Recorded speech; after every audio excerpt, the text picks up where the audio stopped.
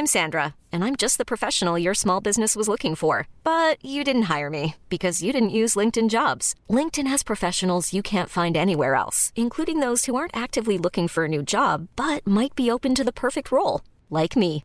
In a given month, over 70% of LinkedIn users don't visit other leading job sites. So if you're not looking on LinkedIn, you'll miss out on great candidates like Sandra. Start hiring professionals like a professional. Post your free job on linkedin.com/achieve today.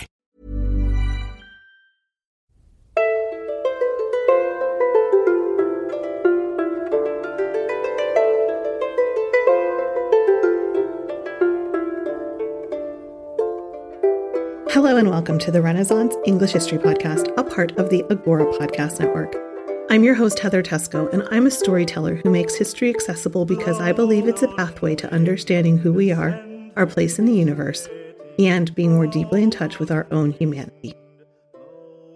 This episode is all about Jane Boleyn and the rethinking of her legacy. Before we get started, though, your reminder about TutorCon. It's about 5 months away. Time to start planning your trip to Lancaster, PA to meet with other Tudor lovers for 3 days of learning and feasting and new friendships.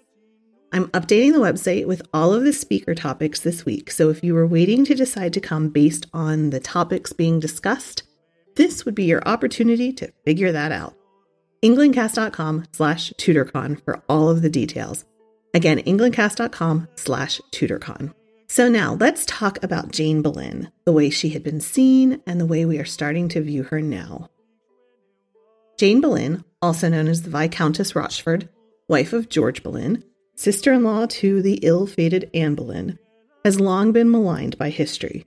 She's often portrayed as a cold and calculating figure who played a role in the demise of her husband and sister-in-law, and her reputation has been marred by sensationalized accounts and inaccurate portrayals.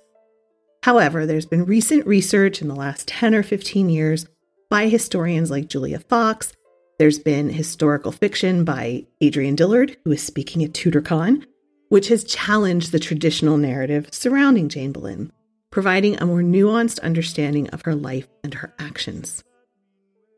This episode will explore the rethinking of Jane's reputation and her involvement in the events leading to the fall of the Boleyns.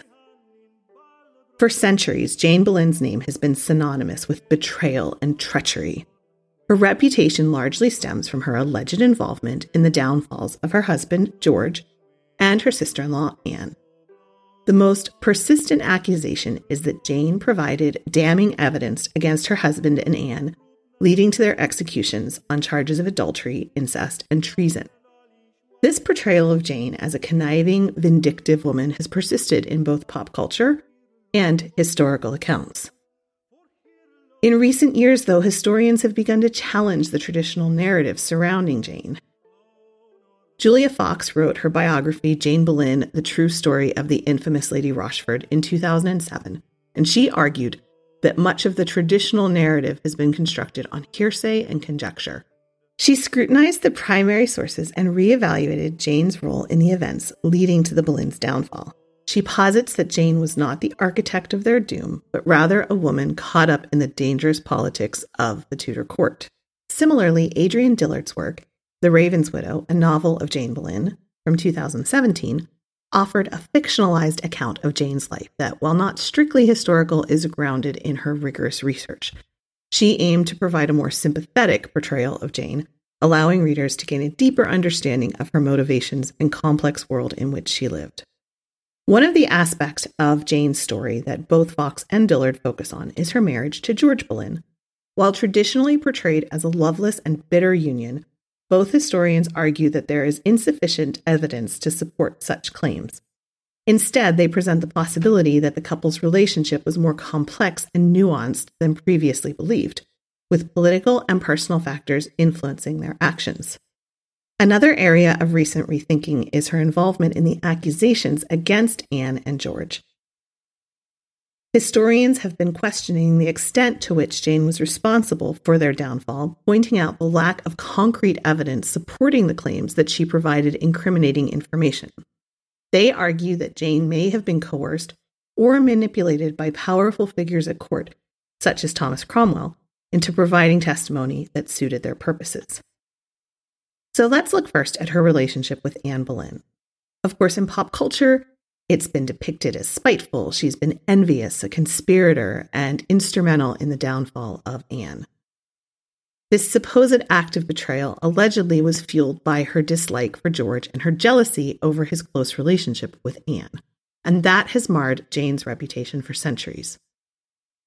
One Elizabethan writer described her as a wicked wife, accuser of her own husband, even to the seeking of his own blood, who acted more to be rid of him than of true ground against him. In addition to the work by Fox and Dillard, there's also a 2022 book by Sylvia Barbara Soberton that adds to the evidence supporting Jane, using archival records to argue that Anne and her sister-in-law were closer than previously believed. One of the main arguments that people who support the vindictive view of Jane use is a document from October 1535, in which a French ambassador wrote about a great troop of citizens' wives and others unknown to their husbands who presented themselves to Mary, Henry's only surviving child from his first marriage to Catherine of Aragon, weeping and crying that she was princess notwithstanding all that had been done. The ambassador continued, some of them, the chiefest, were placed in the Tower of London, constantly persisting in their opinion. During this period, Henry and his daughter Mary were embroiled in this power struggle, with Mary refusing to recognize either the annulment of her parents' marriage or the king's new position of the head of Church of England, and of course Anne Boleyn. She was a devout Catholic, and she found herself removed from the line of succession following the birth of Princess Elizabeth. Previously known as Princess Mary, she was now referred to simply as the Lady Mary. Many of the English people saw Anne as a controversial figure who usurped the rightful queen's position. Even in 1535, over 2 years into her reign as queen, she remained very disliked, primarily due to her harsh treatment of Catherine and Mary, both of whom had extensive public support. Detractors of Jane often identify her and Catherine Broughton, wife of Anne's half-uncle William, as members of the group imprisoned for their public demonstration in support of Mary. This claim was first made by Anne's 19th century biographer Paul Friedman, based on a note in the margins of the ambassador's account that mentions Milieu de Rochefort et Milieu de Guillaume, French for my Lord Rochford and my Lord William. Jane belonged to a Catholic family, while the Boleyns were, of course, strong advocates of religious reform. It's possible that Jane and her relatives may have resented the religious turmoil caused by Anne's marriage to Henry. In addition to separating from the Catholic Church, the king, of course, famously ordered the executions of Bishop Fisher and Thomas More, who were very well respected and well liked. There was also the incidents of the Charterhouse monks. There were a lot of public punishments during this time for people who didn't accept the new status quo. If you were looking to find a motive for Jane to give testimony against Anne and her husband, this incident would provide it if it was true, especially if she had spent time in prison for her role in the demonstration. However, even if Jane disapproved of the new reforms, she probably wasn't among the women who presented themselves to Mary. As Soberton argues in Ladies in Waiting, the women who served Anne Boleyn, the marginalia clearly names men, not women, possibly indicating that George Boleyn and William Howard were tasked to imprison the ringleaders, not that their wives took part in the demonstrations. Importantly, the historian adds that Catherine Broughton couldn't have been present because she died on April 23, 1535, and William only remarried in June 1536 after Anne's execution, meaning he had no wife at the time of this gathering. According to Soberton, the erroneous belief that Jane accused her husband stems from a myth their marriage was unhappy, which was a claim supported by rumors of his reputation as a womanizer and Rita Warnick's suggestion that he was either bisexual or possibly gay. This, of course, made it into the Tudors and into pop culture. But in reality, as all of the recent historians point out, very little is known about her relationship with George. She may have resented his extramarital affairs, which were very common for noblemen. It wasn't unusual. And one contemporary source does mention that she bore the name of an honest and chaste wife. Also, as Adrian Dillard points out, when George was imprisoned in the Tower in May 1536, Jane was the only one to send him a comforting letter asking how he did and promising to humbly make suit unto the King's Highness on his behalf. And George responded that he wished to give her thanks. As Fox explained in Jane Boleyn, the true story of the infamous Lady Rochford, Jane gained nothing but advantages from her marriage, achieving status as the Queen's sister-in-law and living in unrestrained luxury. She had little motivation to accuse her husband of terrible crimes since it would negatively affect her own standing at court. And apparently she only first learned about the charges against her family when George was arrested and she herself was summoned for questioning. The Boleyn family's downfall was fast and it was carefully and meticulously planned. Thomas Cromwell had schemed to end Henry's second marriage and to clear the path for him to marry Jane Seymour. Jane Seymour, of course, had this demure personality that was totally opposite to Anne Boleyn, and they also hoped that she would provide a male heir. Cromwell interrogated any courtiers who may have witnessed the Queen's alleged indiscretions, including her sister-in-law and other ladies-in-waiting. Julia Fox wrote, "The arrest had been so sudden and unexpected that there was no time to separate out what testimony might be damning, what could be twisted to become so, or what could only be innocuous no matter what the interpretation." During George's trial, Thomas Cromwell used a remark made by Anne during her struggle with fertility, and also which Jane had brought up apparently during painstaking questioning. And this is the famous scene where George was given a piece of paper and asked to answer just yes or no to the question. But instead, he chose to read the note aloud, repeating Anne's supposed observation that Henry was not skillful in copulating with a woman and had neither virtue nor potency. And of course, this was seen as a public slight on Henry's prowess. George, Anne, and the 4 men accused with them were found guilty of adultery. And of course, for George and Anne, they were found guilty of incest. The men were beheaded on May 17th and Anne on May 19th. Today, historians generally concur that the charges against Anne and her supposed lovers were fabricated by Cromwell to ensure that the king was free to marry Jane Seymour. Contrary to popular belief, no contemporary sources name Jane in their lists of George and Anne's accusers. It would be hard to imagine George's wife making these kind of public accusations against him and not have it be used in his trial and not have it be written down in any of the contemporary evidence or accounts. Jane, of course, saw her own downfall because of her relationship with Catherine Howard, Henry's 5th wife, whom he married in 1540, just after the execution of Thomas Cromwell, ironically. Henry was 49, Catherine was still a teenager. For reasons unknown, Jane assisted Catherine in arranging secret meetings with the handsome Thomas Culpeper. This was an adulterous affair that would ultimately lead to the executions of all 3. There are lots of theories about why Jane got involved with this. Some people say she agreed to help Catherine once, and then she found herself on this slippery slope with only one outcome. That's what Julia Fox said. Lacey Baldwin Smith calls her an agent provocateur and pathological meddler. Her reputation fell during the end of her life, of course, but only after her death did her name become synonymous with betrayal.